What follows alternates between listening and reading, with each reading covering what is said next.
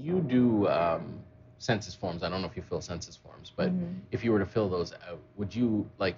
If I were to ask you where you're from, The Gambia. you say the Gambia. I always say the Gambia. Unequivocally. Unequivocally, because I think, and I even, my friends know me as kind of controversial in that sense, where when I worked in international settings, and you ask people where you're from, and people will say something like, "Oh, I'm Italian," or "I am like American," and I'm like, guys, where are you from the continent? Because as of right now, we shouldn't just erase where we're from because of a passport that we gained. Right? If I had kids in Canada, they could say that they're Canadian, but I expect my children to say they're Gambian Canadian. I know it sounds crazy, but or whatever they are. Yeah, right? Yeah, for sure. But for me, I love Canada. I love Toronto. This has been my second home, but I am Gambian, and I'll always say that I am Gambian.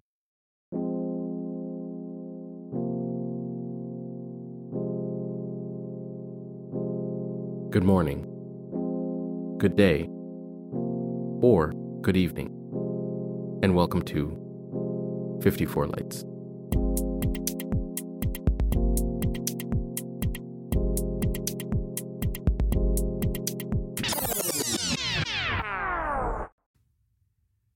This show is typically dedicated to celebrating people of African heritage, a celebration of those in the continent and beyond.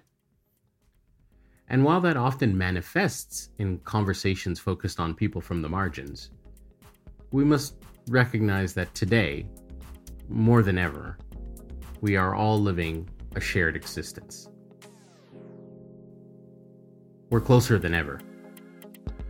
Now, to be sure, saying that we are all on the margins is pure fiction.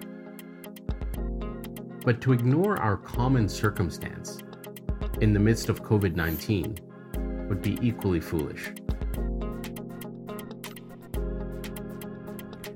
So today, and perhaps for a few episodes to come, I will be adding some brief thoughts about our current experiences.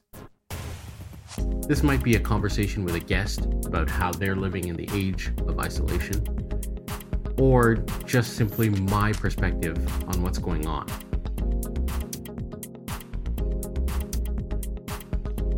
Somewhat unorthodox for this show, but relevant given these strange times. For today, I'd like to start with a two-part conversation with my dear friend Binta. The first part is a quick catch-up we had just a few days ago, at the end of March, in light of COVID-19. And the second is my original episode, recorded with her some months back. Now, for context, I did meet Binta months ago, as I mentioned, and had planned to launch the recording of that conversation during Women's Month, March 2020. You'll certainly hear references to that during our conversation and also in my studio recording as well. But as I got set to push the episode live, a swarm of things happened. I was compelled to go to Europe on a personal matter that remains and is dear to my heart. And while I was there, a seemingly troublesome endemic virus flared into a raging pandemic. So best laid plans got shifted. Life matters took priority, have taken priority. And my thoughts, and hopefully the thoughts also of everybody listening to this, are first and foremost with loved ones. With that said, it's really an interesting time. A time when listening to podcasts is a great way to pass the time, a great way to meet and understand different and new people. And in this case, or in this short case, a great way to understand how people are dealing with self-isolation and the time of COVID.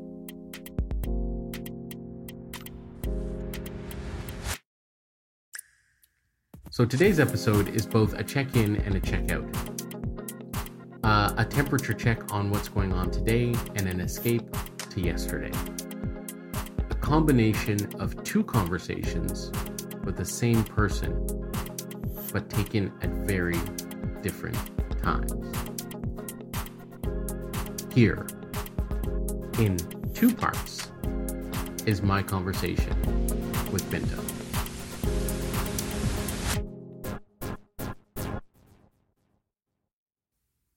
Part 1.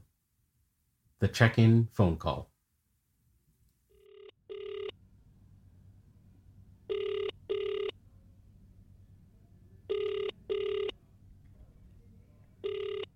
Hello? Hey, Binta. Hi. Since we last spoke, the world has kind of gone on, flipped on its it's collapsing around us. How has it been for you?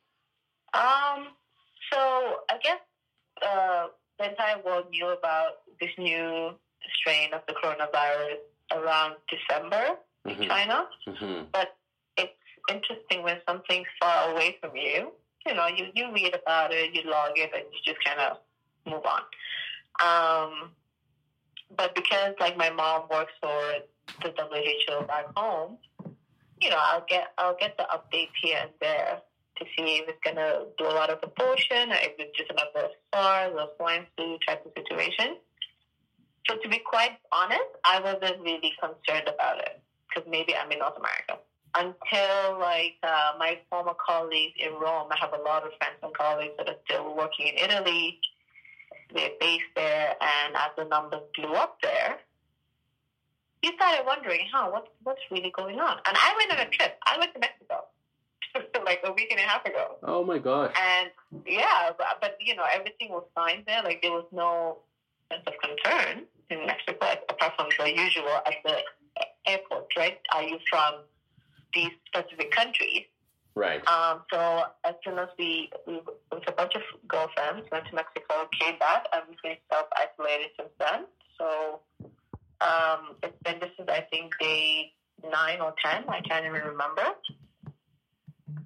It's been something, and it also shows you the strength of humanity and the weakness of humanity.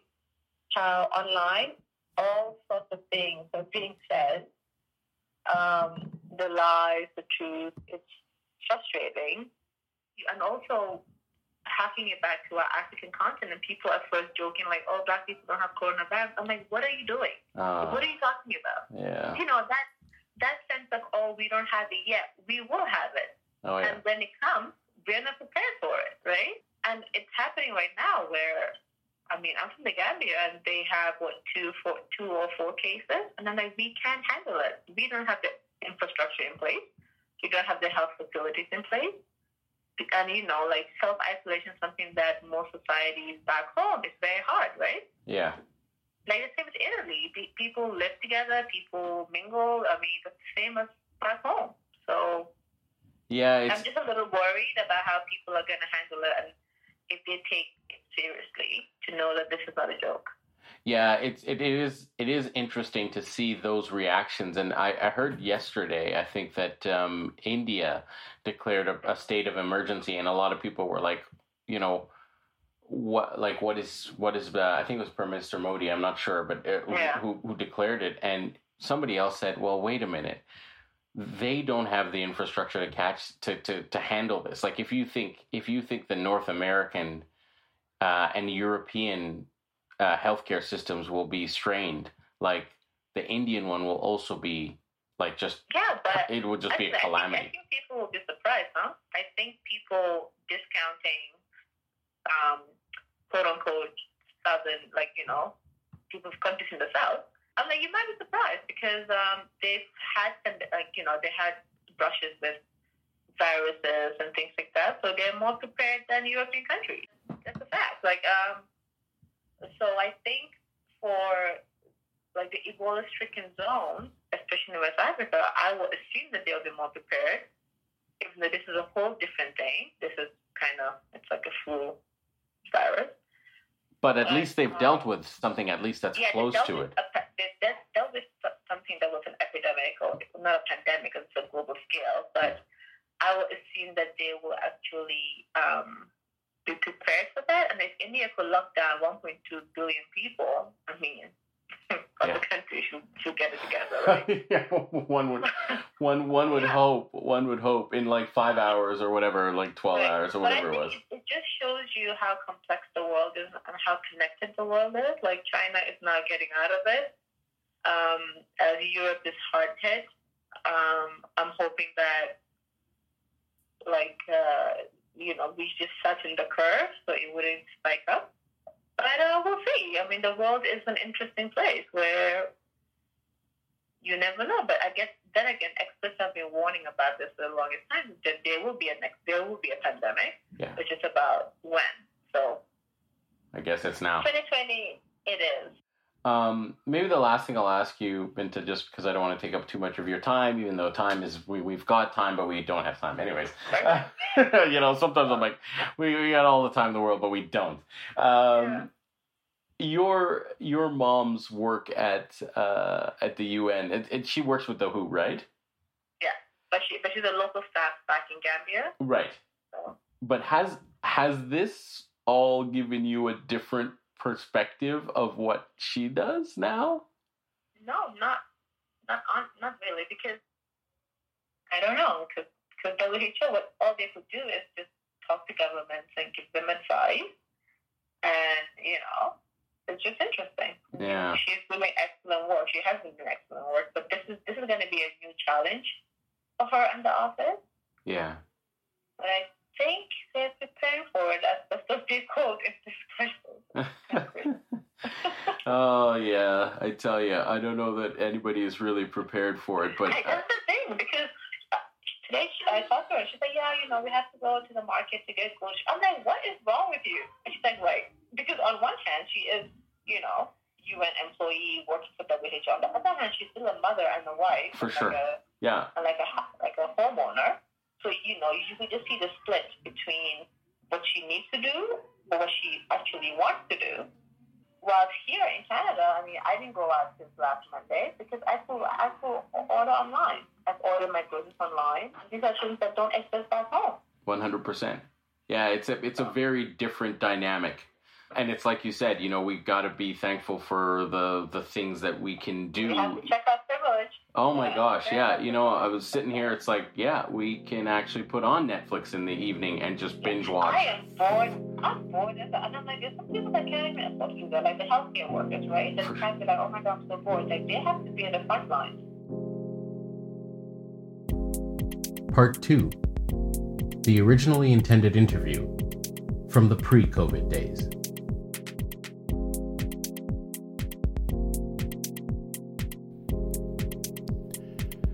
My name is Kundwani Mwase, and today's episode is The Daughter's Footsteps.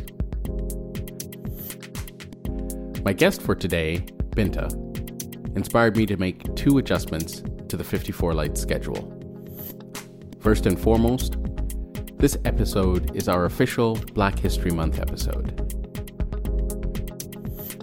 Now, it's somewhat odd for an Afrocentric podcast have a special show on Black History Month because, well, every episode is a celebration of Black history, really. Sometimes in the real time making, let's say. With that said, I'd like to dedicate this episode to Black History Month. Black history needs to be celebrated more than 1 month per year. This brings me to the second change that Binta compelled me to make. Thanks to her, I will be releasing an episode on shattering the glass ceiling on March 8th, in honor of International Women's Day. As you'll soon hear, this bright young woman has a way of forcing you to reflect and, in my case, to change.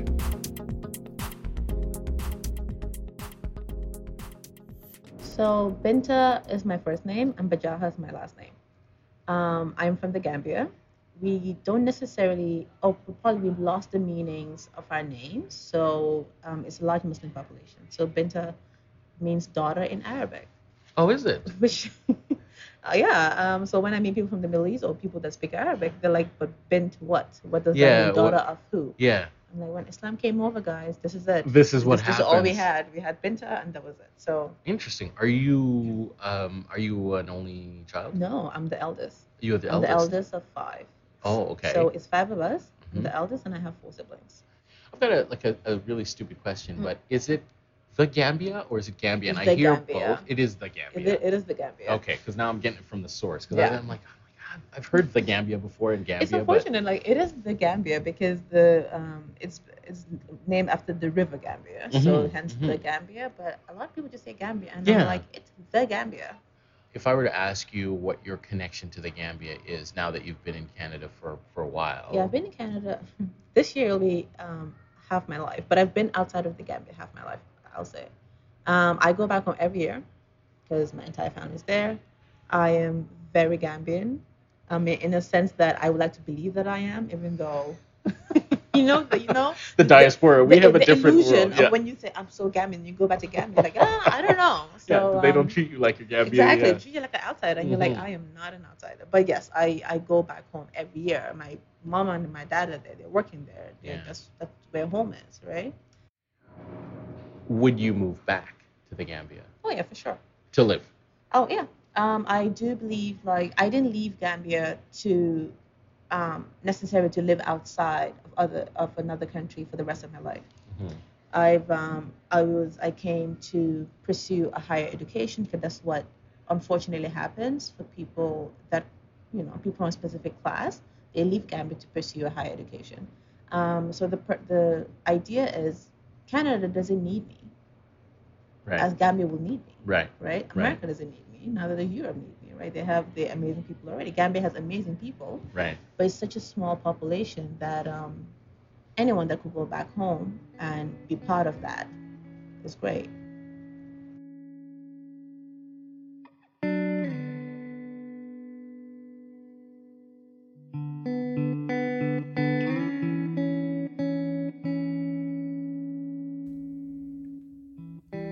The Gambia is a relatively small country in Western Africa. It won independence from Britain in February of 1965. It has a population of around 2 million inhabitants and is bordered by Senegal.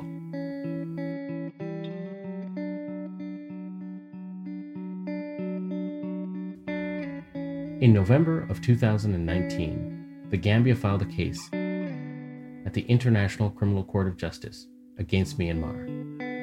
That case is now known as the Rohingya Genocide and pertains to the persecution by Myanmar of the people and group known as the Rohingya. It is a landmark case brought by a small country. Little giants indeed.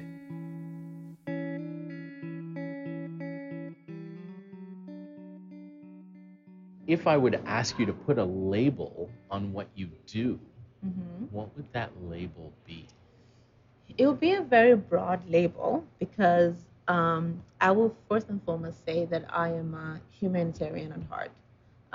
But I am more of a gender humanitarian person, I would say. My passion is in gender equality, gender development within the humanitarian world.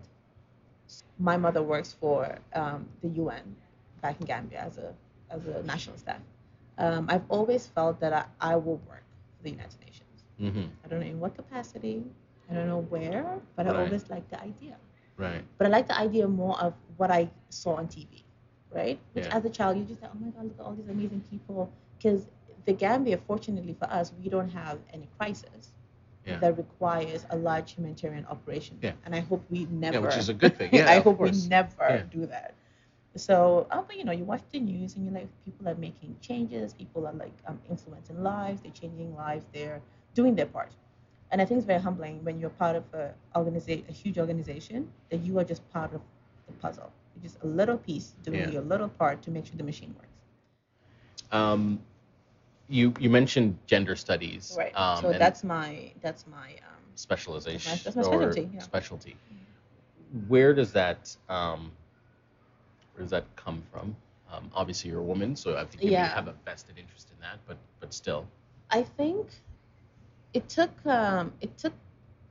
post my undergrad for gender, because gender studies was not even a thing or available within the university that I actually went to. Like, you will have courses here and there, but I tend to realize there was this trend within the humanitarian world of looking at gender and like analyzing gender and figuring out how best to serve people. Hmm. And for me, when people link it back to being a woman, I was like, of course we have so much to offer. We have as much to offer as anybody else in order um, to change our nation states, to change the continent, which is the African continent, to Hmm. change what people call the global south. We have to be able to put the other half of the population. Without it, forget it. But I didn't grow up like my grandmother and my grandfather. They kind of separated, so I didn't grow up. My dad, from my paternal side, my grandfather died way before I was born. So I was always surrounded by strong black women. I mean, it was my grandma. That was it. She was both grandmother and grandfather. And my mother,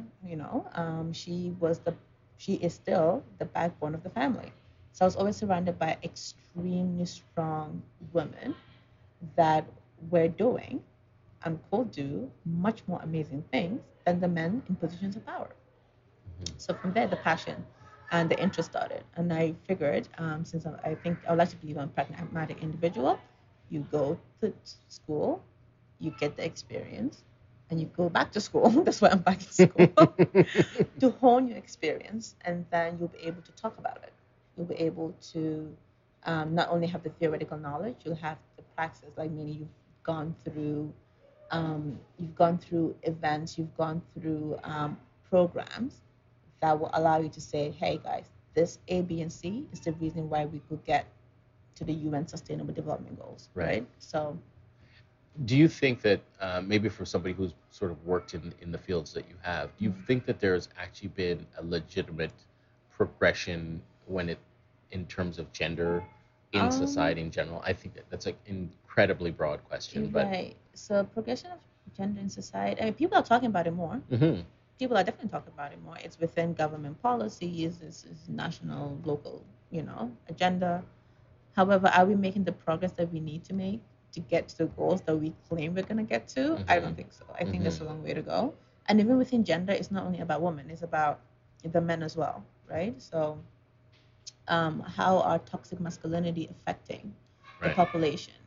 How is the burden of, what being a man is and Mhm. what being a woman is? So we have to be able to explicate those type of expectations and support both genders and both sexes in ways that will be for the entire good of a Of nation. both. Yeah. Yeah, right.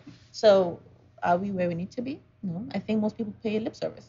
I mean, if you're empowering people, you have to actually give them power. And I find that when it comes to gender, it's very important to be sensitive as to the way we go about it. And the reason why I am trying to solidify myself in this humanitarian space is, the same narrative. We are going to save these racialized bodies, and the we are almost always white bodies. So you want to break that cycle in the sense that we're not saving anybody. We go into a place, we ask the women themselves, what do you guys need? What do you know? How can you teach us to expand our knowledge on gender equality, on gender equity? How do you do it? Instead of the other way, like we're going to tell you what to do. I'm always curious, and like again, I'm gonna, show my blind spot here. But where is the place for men in this dialogue? As equal partners. When people hear the word feminism or like gender, they're like, oh my God, it's about women, it's about displacing men. It's about correcting what was wrong. And when I talk about having a balance, is the man's responsibility is to be able to give space and give way and support a woman the same way you support a man. It could be the woman will go in some specific areas. Some women don't even have access to work, right? But they work all the time at home. It's about having giving that woman allowing that woman to have that access to go outside the home and work. And when she comes back, both of you could share responsibilities. Mhm. Or maybe she wants to take all the responsibility within the household. I'm not that type of feminist that will say she should, everything should be shared. People should do what they need to do to get to their potential. If their potential is, I want to go to school, I want to do this, I don't want to get married at 12, I don't need my sexuality to be curtailed because of my gender. People need to do things that they are capable of doing, and most people are actually very, very good at doing things that once given the opportunity. So for me, a man's responsibility is always thinking about what space are you occupying. Are you occupying too much of a space that Mhm. a woman cannot be part of that space? And also for women, what type of woman are you? Are you occupying too much of the space and Right. not allowing another woman or another man that's fortunate than you are to occupy that Right. space, right? It's being aware of the oxygen and the space that you're taking. Thank you. Right. Okay. Okay. It's being aware That's of, interesting. I think that's it's just being aware of the space you occupy and the responsibility that you have to make sure that others also have that opportunity. Fantastic. Very well said. Thank you for that. I'm going to kind of turn the page from to Black History Month. So I'm talking to you Right. now, technically in February, which is Right. Black History Month, which is more sort of a, I guess it's more Yeah. it's more celebrated in North In North America America. than it is, I think, Right. other places. Um, but maybe you can tell me about what Black History Month means to Binta, like to you.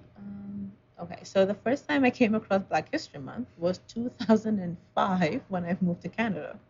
I have never heard of Black History Month. Yeah. Um, and so it was kind of interesting to talk to those that grew up in Canada or Black Canadians and try to be like, I don't get it. I don't know what this is. I just don't get it. But of course, over time, as I got, you get older, you kind of expand your knowledge as to the struggles, as to the resistance, like that African Americans and Black Canadians, and those from the diaspora that have contributed so much to, I mean, the world, huh? Because I personally believe that the status of the world today will not cannot be the story cannot be told without the labor and struggles and thought and resistance of Black people. I've always celebrated my Blackness. I've always celebrated with people that we lived our Blackness because we were always in a space that allowed us to live our Blackness. But I do understand the importance of it. So maybe this is, I was going to ask it a different way, but do you think it's more important for Afro Canadians, or is it more important for lack of a better word, for everybody else? I think it's I think Black History Month, my I don't have an issue with it, but I think Black History Month will be more powerful if it's not a month done um, as if we're celebrating something for the white gaze, personally. Okay. Okay. If that makes sense. Yeah. So you have a month that's dedicated to Black history, and it's as if we're performing the month for others to see what we are and with what we're doing. Whilst that should be on an everyday basis. Yeah, that's funny that you say it that way, because that was going to be one of my questions, is to say it's so interesting that it's a month. It's a month. Um, I kind of honestly, I'm like, there's a time where you want to be like, okay, we're going to celebrate ABC, but Blackness is so expansive. It's so rich. It cannot possibly fit into a 28, or if we're lucky, a 29-day month. so this idea of the sort of performance for a white gaze, or for a non-black gaze, essentially, do you think that that's, again, coming back to what you said before, is there a little bit of lip service in there, just to sort of like, hey, we've checked the box, we've done something for Black History Month, yada yada yada? Now it is becoming like that. Now it is becoming, oh, what are we going to do? Which Black artists, which Black poets are we going to get for Black History Month? And at the end of the day, it disappears. I wish it was a month that we celebrate historical figures. We celebrate like the greatness of people of Afro Canadian or African Americans or people in the diaspora per se. But since it's a North American based celebration, I think it should be expanded. Yeah. So do you think there's a level of you're going to make me rethink about what to do with this episode of the podcast. Yeah. But Yeah, isn't don't put it in Black History I was Month. going to say, yeah, exactly. That's where I'm going with People are it. gonna be mad as hell. Isn't there a part of even I guess black people who feed into that Of course. narrative And by and because I am not I'm not Afro Canadian. I'm Right. not African American. I am not from I have my roots somewhere. Mhm. So I do have the privilege to say, well, I celebrate my blackness every time, right? Mhm. But being an immigrant in Toronto, um, I could see how someone living in Toronto, growing up in Toronto, or any other Canadian city, It's you important. it's very important to be able to have your kin, and if this is making kin, like making kinship and making brotherhood and sisterhood, then by all means, I am for it. I just want and wish it continues. It goes Beyond beyond that. February. February, Yeah. we do the big celebration, but every day we're mentoring young people. We're connecting with them. We are listening to podcasts that is giving us another example of blackness and extending what Black history means, and actually doing Black history, because Black history doesn't start from slavery. There's a history prior to Beyond that. There's a history Before that, Before sorry. that, there's Yeah. a history. After that, and so I feel for Black history, it cannot just be on civil rights. It should be on the greatness, on our mistakes, on our vulnerability, on our resistance, on the beauty of being Black. It's Right. complex. Right. So It for is. me, I'm like, it has to be the real thing. So we could build up um, a theoretical heaviness that we could carry on. So beyond Black history. So that's really interesting because my next question was going to be the same question, but in relation to because you're like gender, but you're in the gender field, if you Right. will, gender humanitarian field. I was thinking about asking that same question as it pertained to like National Women's Day, which is Oh, in international. North, Yeah. International International Women's Day. International Women's March Day. 8th. Isn't that maybe the same, or is it? Is it the Um, same? Do you see it the same way? So for me, Black History Month is a North American. It's specific to North America. I'll give you a little history of International Women's Day. Mm-hmm. The first was done, I think, 1919 in Russia, Okay. in USSR, right? Communist Russia, Russia, yeah. to celebrate the equality of women and their what do I call it? And their contribution to the revolution, Mhm. right? Because Okay. communism is Of about course. everybody's common, like equal and all. So that's that was the beginning of, and then but the global aspect of it was in the 70s, where the UN, decade of women from the 80s and da da da. I think it's important. However, it's also like lip service. Mhm. But I think also we hope to get to a time where we will not be celebrating these days. We don't need to. We don't need to. Like I always say that my job, or like my field, is something that I hope will be obsolete. You're a very interesting person because you work with what I would call the institutionalized side of things. Because Right. you're working on policy, and it could be wrong on So that. okay, so I'll just give you like a little trajectory. So I worked for the UN, the United Nations. I worked for UN Women in New York, so it was policy. Then I worked for the World Food Program in Rome, Mhm. the headquarters in Rome, and then I moved to Bangladesh, where Mhm. I worked with the Rohingya refugees. So it was from policy level, high level, or program level, then down to actual meeting up with the Rohingyas and talking to people that affect the host community and those that are affected about if they're getting access to what they need. Are their needs being met? Are we, as the UN, doing things that we say we set it out to do, right? Within Okay. the humanitarian principle. And now I'm back at UF. I left my job because I decided to pursue a doctoral degree, but focusing on the impacts of climate change in West Africa Okay. and the resistance and vulnerability and the realities of that, right? Mhm. So it's still under the gender topic, broader, including like environmental changes. But yeah, so more so I balance like the policy aspect of it as well as the programmatic aspect, and I hope in the future to do both, because policy is where all the big decisions are made, and it's unfortunate when it comes to the African continent, people that are creating the policies are those that have no idea what they're talking about. I was most of going the to time. say, but it's funny. I have a friend of mine, a really close friend of mine, who's a lawyer, and sometimes he talks to me about the law, and sometimes we get into these discussions where I feel that there's an incredible disconnect between the institution of Oh law my God. and the And the practical reality. application of what that means But to can people you, but in can the you street. imagine? So if a structure like the United Nations is funded by specific countries that basically won World War II, right? Those have the Security Council. And then every decision is made by Western powers because they have the money. So you have someone sitting in New York or DC or Rome or wherever the headquarters are, making decisions about Things that are theoretical. a 10-year policy from what they think. And they're incredible people, but they do have blind spots. And the blind spots is usually blind spots to racialized bodies and to women's bodies. You have someone sitting up in New York, setting up a paper, then the paper goes down to regional bureaus and country offices, and they Execute on they it. deal with it. Yeah. But how do you deal with it if you don't know the people? How do you deal with it if the bodies and the powers that might be are the same people over and over again? Why can't we have more young African people, young African voices being at positions of power or being at influential positions, or at least have their voices being heard? Because I'm from a country that the Gambia is like so tiny. We are like nobodies in the world. Small, yeah. It's so tiny. What's the population of the Gambia? Now it's like 2 million. Okay.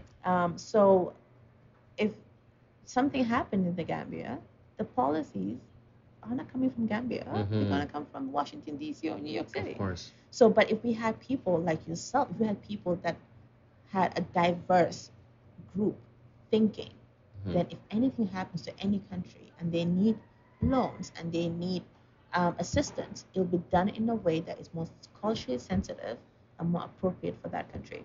So for me, the UN as an institution, some people hate on it, which they have all right to, but it's an important institution, and we just have to change the way it's being run. So there you have it. The conversation continues.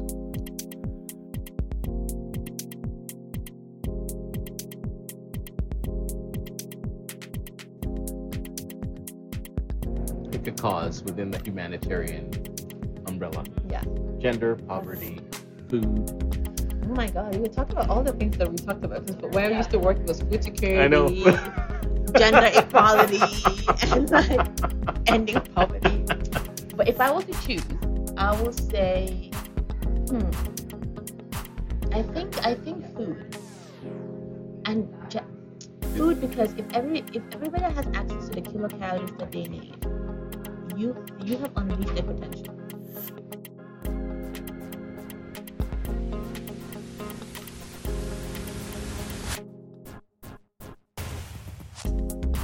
Pick one. New York, Toronto. I've lived in all the 3 major cities you mentioned. My favorite city is Abidjan. Who do you look up to? Somebody that I respect, of course, is my mother, and not because but I think everybody will say because of their mother. Because my mother has like tenacity and guts that I can't even imagine.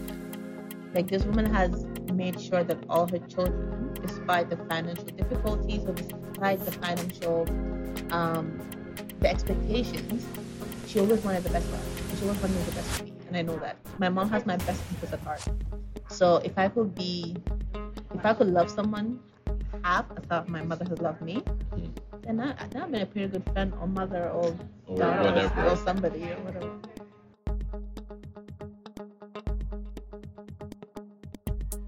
I'd like to thank everyone who's participated in today's show, be they behind the scenes or on the mic. Part of our show was recorded and produced at Corner Studios with the assistance of our producer, John Kitt. Music for this episode was composed, played, and enjoyed with permission by Joachim Nortebert and Andy Ninval. If you like what you've heard, there's more. Follow us on Instagram and Twitter under our handle, Crowd54. Remember, you can find us wherever you do your listening. iTunes, Spotify, SoundCloud, and that's just a few of them. Listen, like, share. Until we meet again. Thanks for listening.